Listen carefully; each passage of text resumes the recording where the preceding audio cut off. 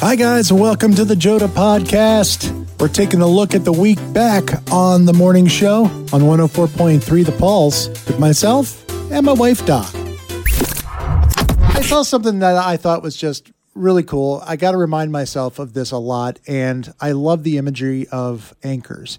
That's because you love boat. I love your boat. I do love boats. I love my boat. I love boats in general. Yep. It's something I got from my dad. My dad loved nautical stuff, and I love anchors. And anchors are a great illustration of trust and patience in the Lord. For sure. Anchoring to Jesus. And you've got a really cool comment that you found that you'd like to share about anchors. Yeah, so it's a quote I found on Facebook, but it says that life has a way of testing our anchors and tempting us to drift. Nevertheless, if our anchors are correctly placed in the rock of our Redeemer, they will hold no matter the force of the wind, the strength of the tide, or the height of the waves. That's awesome. You know, it really has to do a lot with patience. Patience is something that we are not very good at. Yeah. We want to haul up the anchor and do things our own way. We don't want to sit there and weather the storm. We want to get to our destination, and we pull up anchor, and then what happens?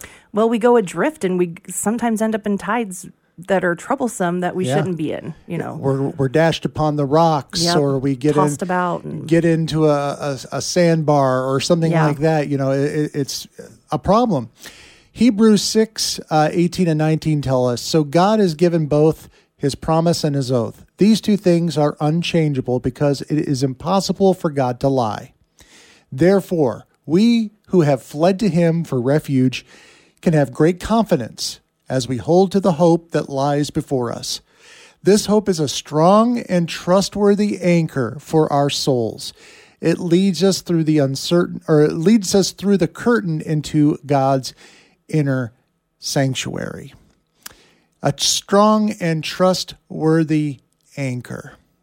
That is the word of God, and that you can take it to the bank. That just brought to an image in my head as you were reading that about, tethering. They talk about tethering. And here on earth, we tend to tether ourselves to things here, whether it be family, friends, jobs, money, cars.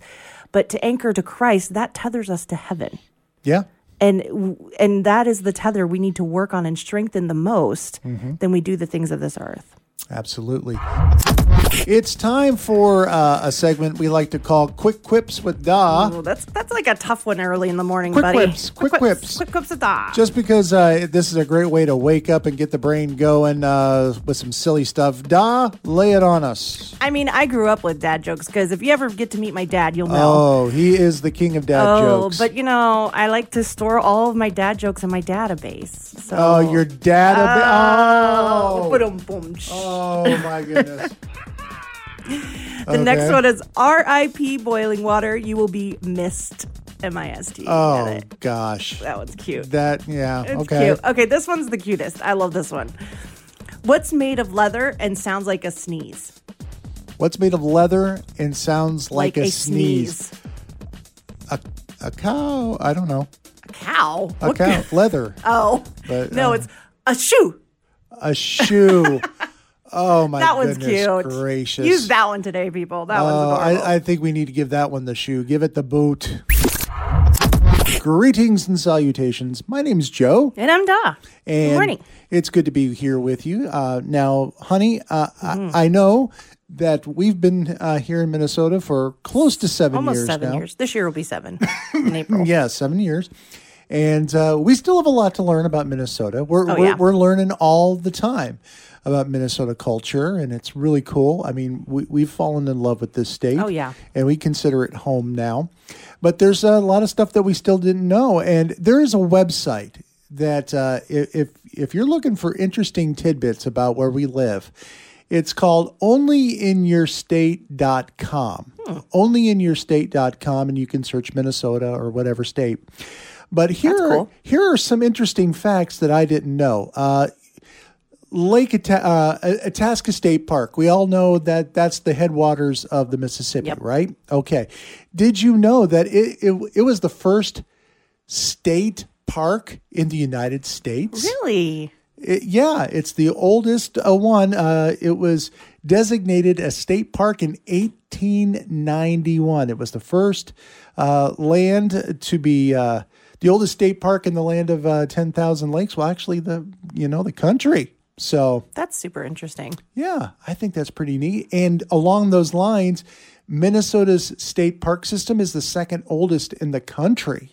How about this? Did you know that Baptism River High Falls is the tallest waterfall entirely within the state of Minnesota? Does it say how tall? 63 feet down.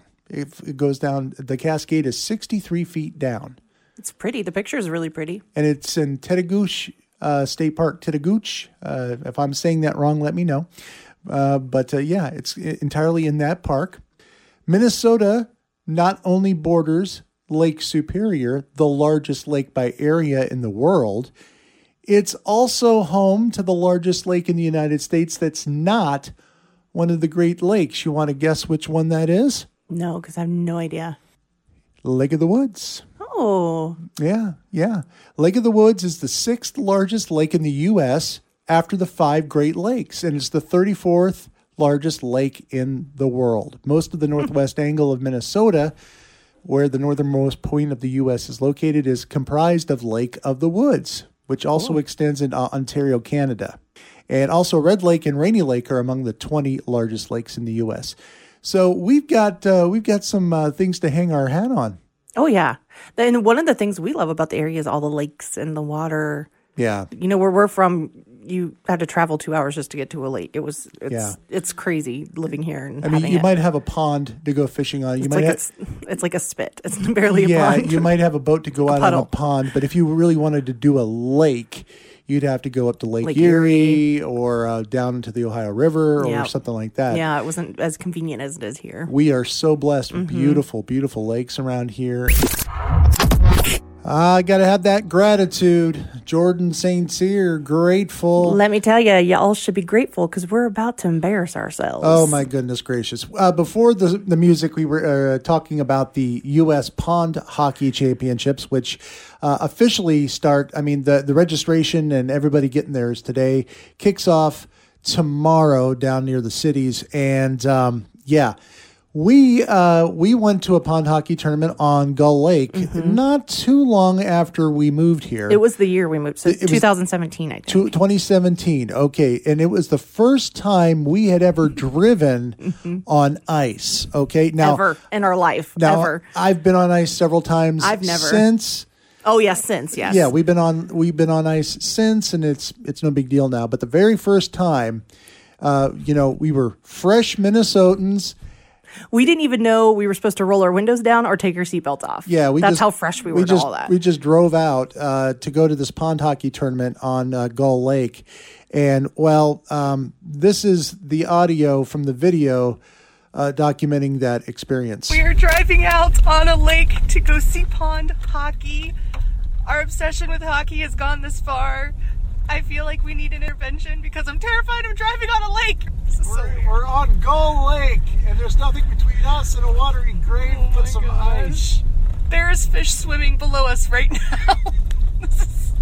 Oh my gosh, this is so weird. This is so weird. It feels so wrong. I'm scared. Get intrigued.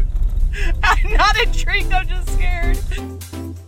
That's a look back at the week that was on the morning show on 104.3 The Pulse. Join Da and myself every weekday morning from 6 to 10 a.m. on The Pulse. Listen online, thepulse.mn.